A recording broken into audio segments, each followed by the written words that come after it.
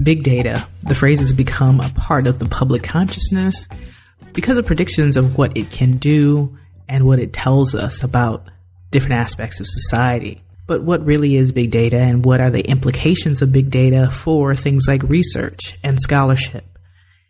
Today on the show, we have Christine L. Borgman, who is Presidential Chair of Information at UCLA and the author of the new book, Big Data, Little Data, No Data, Scholarship in the Networked World, to give us an idea of what big data is and the implications of big data, and not just big data, but all different kinds of data.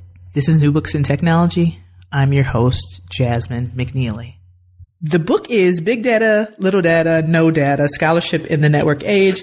And on the show today, we have Christine L. Borgman. Now, Christine, one of the first things we always like to do is to have the authors of the new books give a little background on themselves. So perhaps you could tell a little bit about yourself, where you went to school, how'd you get interested in the topic you're writing about in the book, and those types of things. Gladly.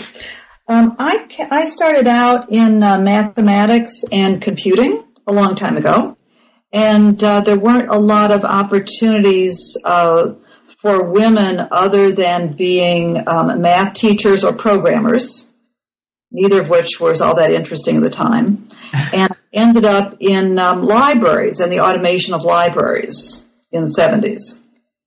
And that turned out to be an ideal place to be because I was in at the ground floor as libraries were developing online catalogs, information retrieval systems, online literature databases like Science Citation Index were just coming online, and to be part of that. And it didn't take too long of building systems and implementing systems to realize that the human interface was the real challenge, not the technology. So that's what led me to the PhD in social sciences. I have a communication doctorate from Stanford, and I've spent most of my time in computer science and cognitive science on the side. So then I landed in what's now the Information Studies program at UCLA, and I spent most of my career here, and I've wandered through information retrieval, human-computer interaction, and studying the changing nature of scholarship. And data became a very interesting topic by the late 90s or so, as people were beginning to see it as something more than just process, beginning to see it as some kind of product that could be captured in databases and managed, and libraries were interested in. And it became a bigger and bigger topic, and then it became a big policy issue when the funding agencies started requiring people to release their data and share the data with the people, and it turned out nobody really agrees on what data are in the first place. So after studying the role of data in scholarship for, better part of 15 years now, it was time to turn it into an entire book exploring the reasons why data is such a mushy topic, and it's so hard to explain why it's so difficult to manage data, to share data, or to reuse them. Mm-hmm. Now, you mentioned data and the question of what the heck is data in the first place, and you spend some time in the book discussing that, the fact that data means various things to various people, various disciplines, and you also mentioned one of the pieces I have students in my class read, and that is the Buckland's Information as a Thing reading in your book as well. But I wanted to know if you could talk about that, the idea that data really has no standard or standardized definition, and what problems or issues that brings about for scholarship. I think the underlying problem is that if you read these funding agency pronouncements or even the journal announcements that say, thou shalt deposit thy data, it leaves you thinking it actually is a thing, where in fact data is much more process than product. And where I end up at the end of the What Are Data chapters, as you point out, is to say that data refers to entities that are used as evidence of phenomena for the purposes of research or scholarship. Because when we go around and we ask scientists and other scholars, what are their data, you get a surprisingly head-scratching response. And particularly when you say, what would you share with someone?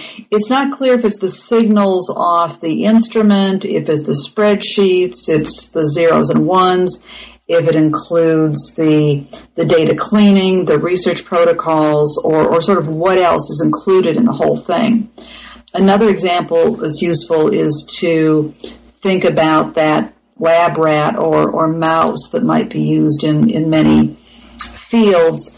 And you can study its behavior. You can feed it different things. You can put electrodes in it.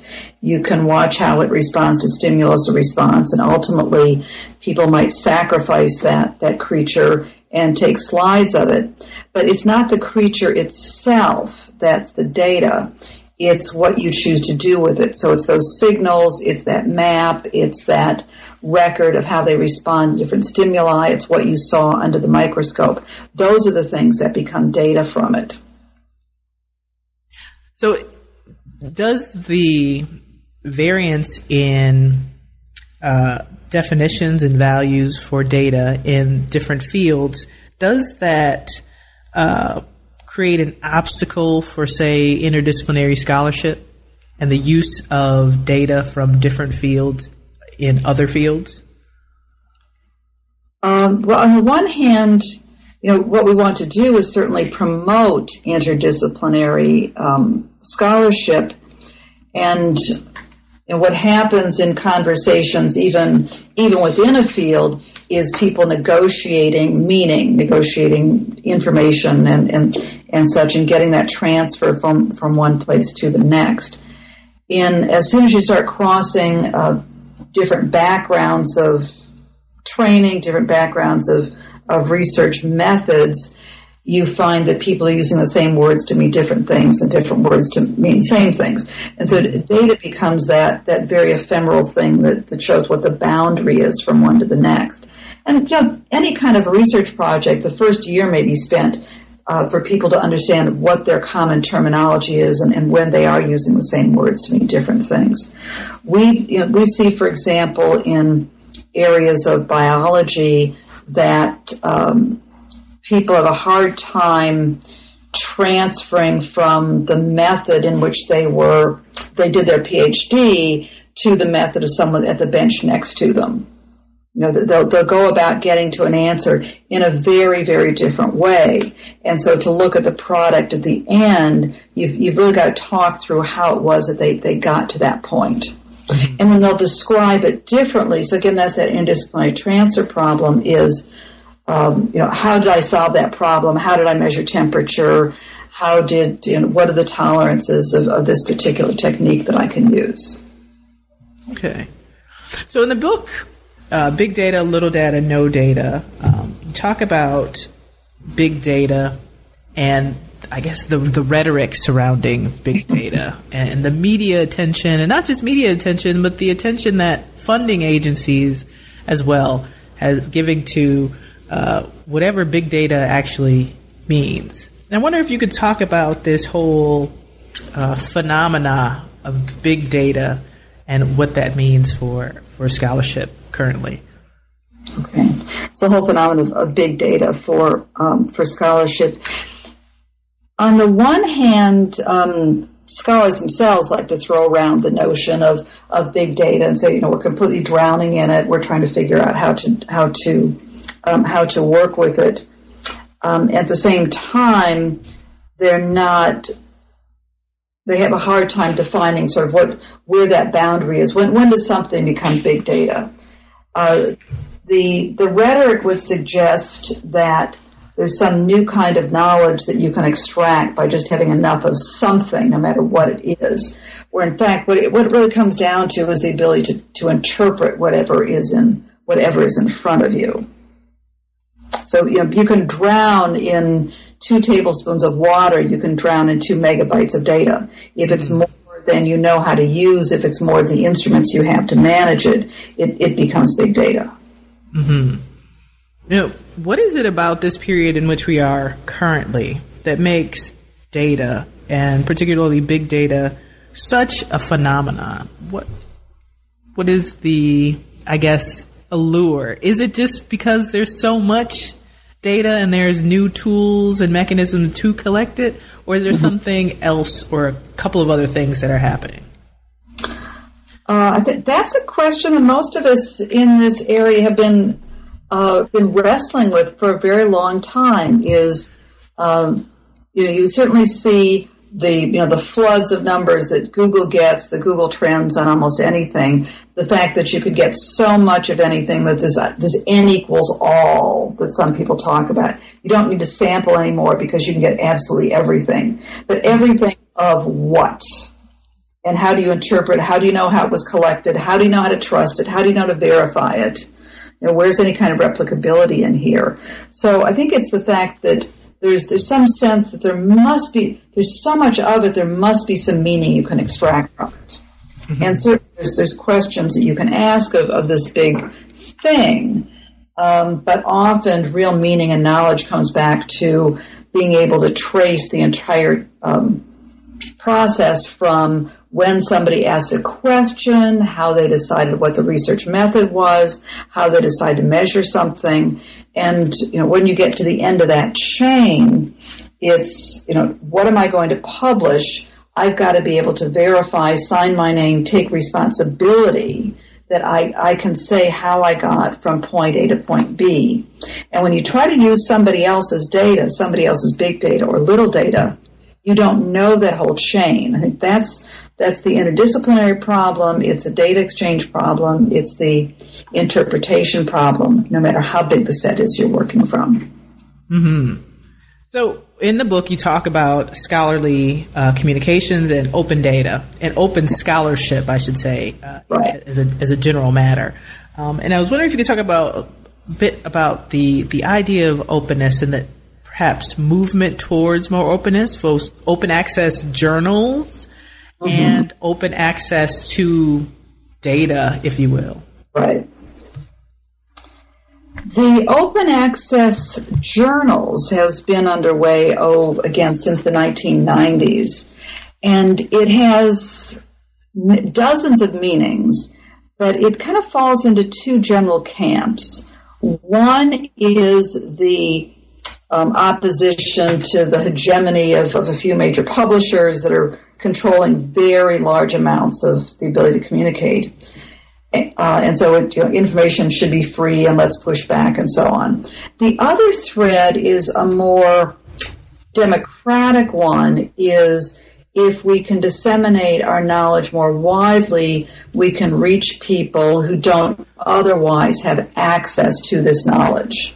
Once you leave the university, you no longer have that sign-on, and you can't even get to the most basic journals anymore. But if you make them open access, then anyone from school child to interested adult, including people in other countries and other parts of the world, begin to have access to a broader array of knowledge than was ever possible before. So I think the second thread is the more productive one to think about, but they're very hard to separate. There's very many complex business models going on in there that I wrestled with some in the Scholarship in the Digital Age book, the previous one, but I tried to focus just on the data issues here. In this one, I tried to draw the analogy between what's going on with open access to publications and open access to data, and to make the argument that they're really rather different things. Scholarly authors have an incentive to make their publications open because they would like to reach a larger audience. They're not going to make much, they're not going to make much money off them. The more that they're read, the better, the greater their reputation. It's much more about reputation than it is about funding. Another part of it is that scholarly articles in particular, are intended to be readable by themselves, back to Buckland and kind of the four corners of the document. Anyone with appropriate knowledge should be able to pick it up and read it. Mm-hmm. Neither of those are true for data. They don't stand alone. It's very hard to interpret that string of zeros and ones unless you've got the right piece of software, the protocol, you know what happened in the field, and you may have to have a whole lot of other cleaning algorithms and things that went with it to make sense out of it, which is also why it's so hard to describe and to organize. So it's the not standing alone, and then it's the sheer incentive, is the effort that it takes to document your data so they can make sense to anybody else is huge. And it requires a set of skills that is not something one learns in graduate school. Mm-hmm. So providing open access to data is asking people to do something very different, and is well beyond what they're being asked to do as researchers and scholars and authors of scholarly literature. Mm-hmm. Now, you just talked about incentives to perhaps go beyond what they've learned, come up with perhaps methods of recording and archiving, but also putting in the work of letting other people know how to perhaps use the data. And coming to the idea that you talk about in the book of the value with respect to scholarly records. Mm-hmm. You talk about that, and I wonder if you could talk about value. So if a person has no, I guess, incentive to create a record with respect to their data, how much value then does it have to them, or are we taking away possible value that could be used potentially by someone else? I don't even know if that makes sense. But well, the difficulty of articulating questions like that is exactly where the challenge is, and why I try to explain things with examples, because it's hard. It's very hard to generalize from them. Certainly, scholars see value in their own data, or we wouldn't be out collecting them in the first place. And we will describe them, will manage them well enough that we can exploit them. But keeping them in some useful way beyond the end of this 6-month or 1 year, 5-year research project may or may not be valuable. I mean, we see in astronomy, where you can only go out and get that observation once, that we do want to invest in keeping them. And then we look at many of the things that we did in studying sensor network researchers, and it's much more of a work in progress. It's more exploratory research. They're going out into a field, a swamp, a natural reserve, and they want to compare what's going on in wetter and drier places, in sunnier and less sunny places. And they can't do what degree of contrast they can get. So they collect those things, they mark them up, they measure them very precisely within the protocols that are normal for their discipline. But once they're done with them, the particular data set is so tied to that event, that time, that place, that they may not try to keep them indefinitely. They may not be useful 5 years from now. It also may be very difficult for anyone else to reuse them, not only because they weren't out in the field of the swamp, but because there's so much of a one-off of something fairly particular, it's hard to find the points of aggregation to bring them back together. I think that's really what the fundamental challenge is, to determine which of these data people are going to find useful to themselves for longer periods of time, much less which they're going to find useful to other people for longer periods of time. Mm-hmm. Now, one of the other things you bring up in the book is about decision-making, deciding which and what data to keep, to archive, to make available to other people. But you also bring up the idea of a digital dark age. Some stuff is not recorded or being kept in a manner so that people, weeks, months, years from now can then return to that scholarship. And I want to know if you could talk about that as well. The whole idea of the digital dark age. Yes. As someone in the information field, you're certainly familiar with this. If it's hard enough to keep your paper photographs from your parents and your grandparents, but just try finding their digital records. I mean, if you didn't get that stuff off those floppy disks, at the time, you're sure not going to go back to them. And it's partly a matter of being able to transfer from the one physical device to the next. Even if you could find a floppy disk drive, you wouldn't find a computer with the right ports on the back to plug into it. Then the magnetic medium decayed. So we're in a situation where we have to migrate data from one format to the next as each physical technology changes and as each version, I mean, even moving from, versions of Word or Excel or, pick your favorite tool, you've got to keep moving them forward. It's not put it in acid-free paper and leave it on a shelf and keep it in reasonable heating and air conditioning and humidity anymore. So I think this is also part of the challenge. It's hard to explain is keeping digital records is a long-term commitment, and it's one that you have to keep renewing. So I think one of the challenges that we face, particularly with data, is we're going to have to consider this selection decision not just at the point that we collected the data, but then at the end of the project, you're going to say, how long do I want to keep this? And the longer I want to keep it, the more I'm going to have to invest in describing it, explaining it, putting all those other protocols, information around it.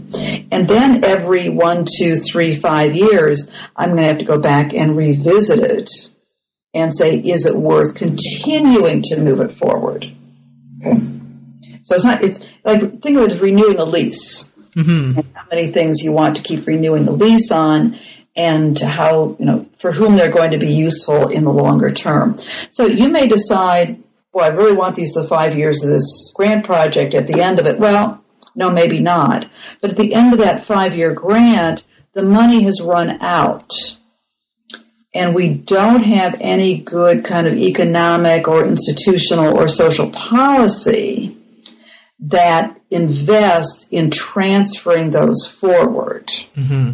Even most of the big data repositories are funded as grants, and even those are renewed on multi-year contracts. The memory institutions, the libraries, the archives, the museums are wrestling with how much of these data they can take, but that's an unfunded mandate in many respects, and also means that they've got to invest in the expertise of the physical storage, and then that continual migration.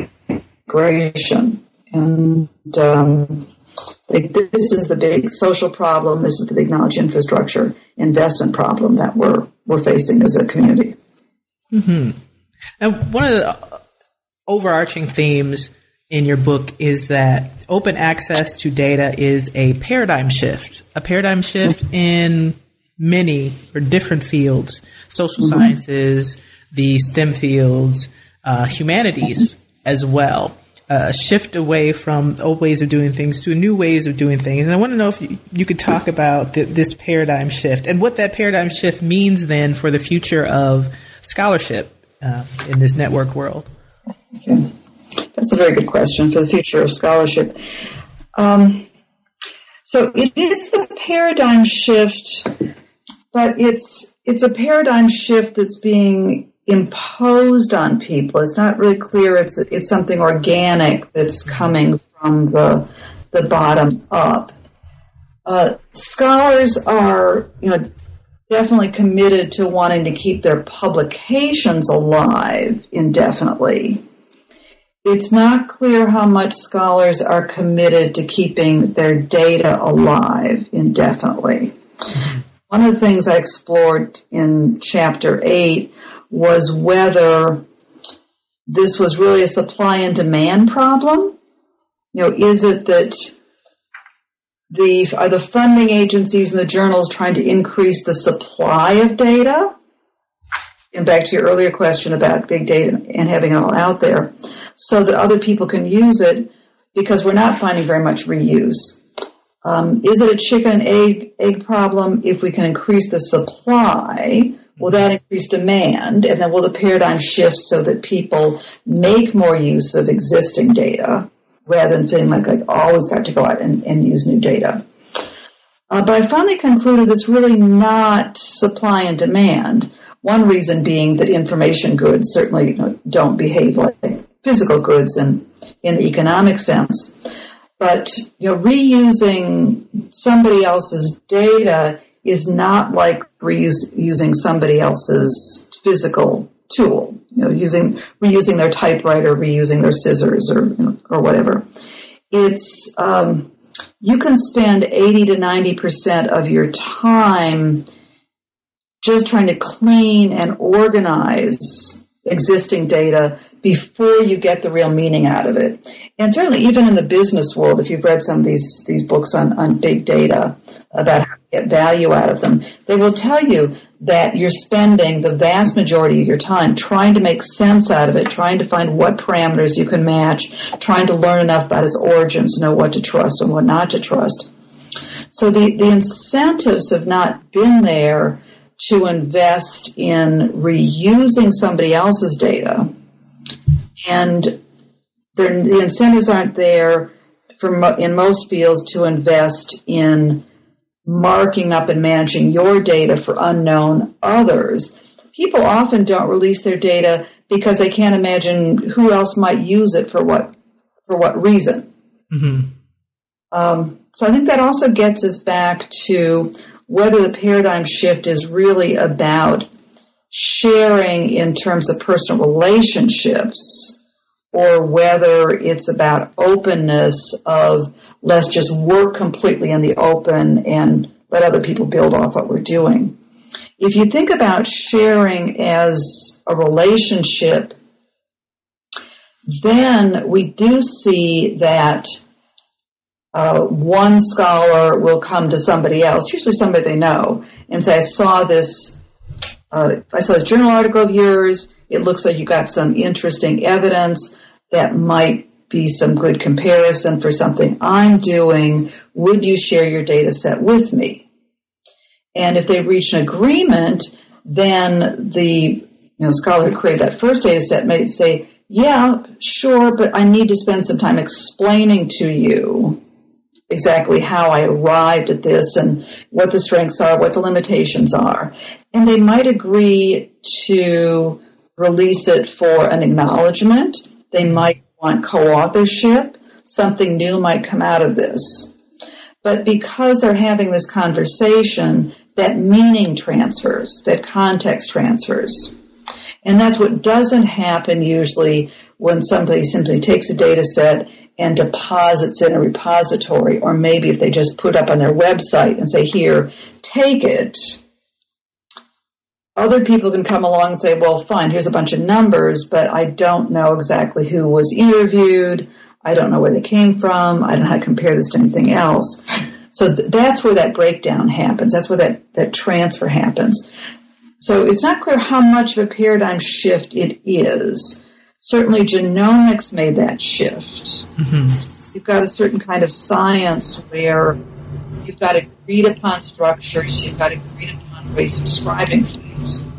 But even there, I think you've got cases where the data are not useful for very long periods of time. Some data are cleaner than others. People aren't releasing them until they publish the article. There's embargo periods and other things going on. Okay.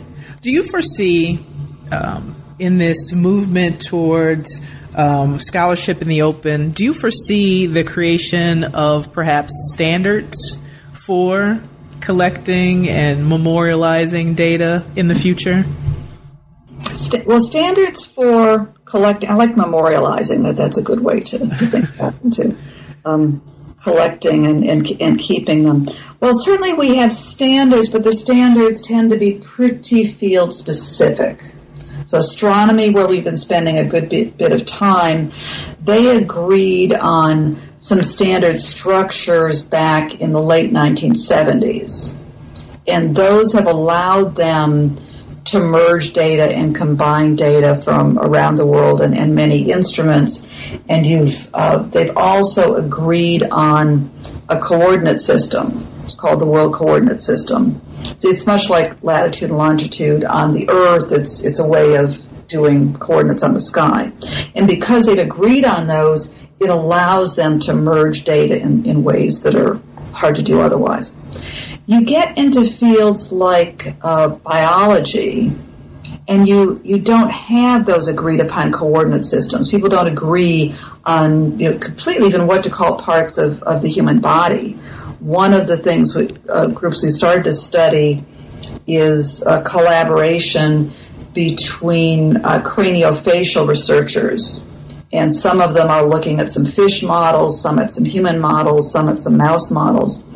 And because they're all concerned about facial deformities, they've come together, and yet they have standards that are specific to their own kind of animal model they have. Mm-hmm. They each agree that the face has three parts. There's a mouth part, there's a mid-face, and there's a forehead part, but they don't agree to draw that line. Mm-hmm. So it makes it very hard for them to merge those. So you can either choose to work off a standard around the problem area, or you can choose to work off a standard around your animal model, but they're in direct conflict with each other. And we're never going to get a perfect intersection any more than we're going to get a perfect intersection of language. English and French or Spanish, Russian, whatever, are never going to be completely translatable. Mm-hmm. Plus, you've got, all of these are going to be fast-moving research fronts. There was a big case of fraud in psychology a couple of years ago, and the response of some people in psychology was to come up with ways to force replicability or reproducibility. And on the one hand, some people said, oh, yes, good practice. We're going to have standards. We're going to have an agreed-upon way of doing things. And then other people said, if you impose too rigid a way of doing our methods, we're going to isolate and rigidify this field. Mm-hmm. Because we're going to discourage people from coming up with new methods and new ways of asking questions. So, standards are important for exchange, but they can also be barriers to moving between disciplines, moving into new methods, moving into new directions. Mm-hmm. Thank you very much. So the book is Big Data, Little Data, No Data, Scholarship in the Network World. So if you were to give an elevator pitch, right, someone who just tuned in right now to New Books in Technology, and they're listening to this, back end portion, what would you want them to take away from, the book and make them go get the book? Go get the book. I would like them to get excited about the idea that data are everywhere and nowhere at all at the same time. That data are very much in the eye of the beholder. Mm-hmm. That we need to understand how scholarship works, how people think, how they interpret. If we're going to really be able to exploit, to get the value of scholarship, of research, and find a way to pass that knowledge on to another generation so that people can come back and say, how did they do that research? How did they learn something? I mean, we've got Galileo's notebooks. We know how Galileo recorded his data. We're not going to know how most of today's researchers recorded their data because it's going to be on ephemeral technologies that are going to disappear very quickly. And we need to think about what we want to keep, why we want to keep it, and how. I'm sold. Okay. So what's next for you? What's next is we're continuing to work in the field and follow scientists and scholars around through the mud and on the ocean and the seafloor and in the sky. And the way you learn is to be out there with them. You ask them questions, and you see what makes sense and what's not. But what's really fascinating is being out there in the world with them, trying to watch them solve their own problems. Mm-hmm. And if a listener wants to read more from you, do you have a website or? I have a website. It's christineborgman.info. And linked there, you will find pointers to our various research projects. to the website of Knowledge Infrastructures with my fabulous team of graduate students and postdocs, and links to a couple hundred publications, journal articles. You'll find videos, talks, and as many multimedia as I can offer are all there. Sounds good. So the book is Big Data, Little Data, No Data, Scholarship in the Network World. We've had on Christine L. Borgman. Thank you very much, Christine, for coming on the show. Thank you, Jasmine. Enjoyed it very much.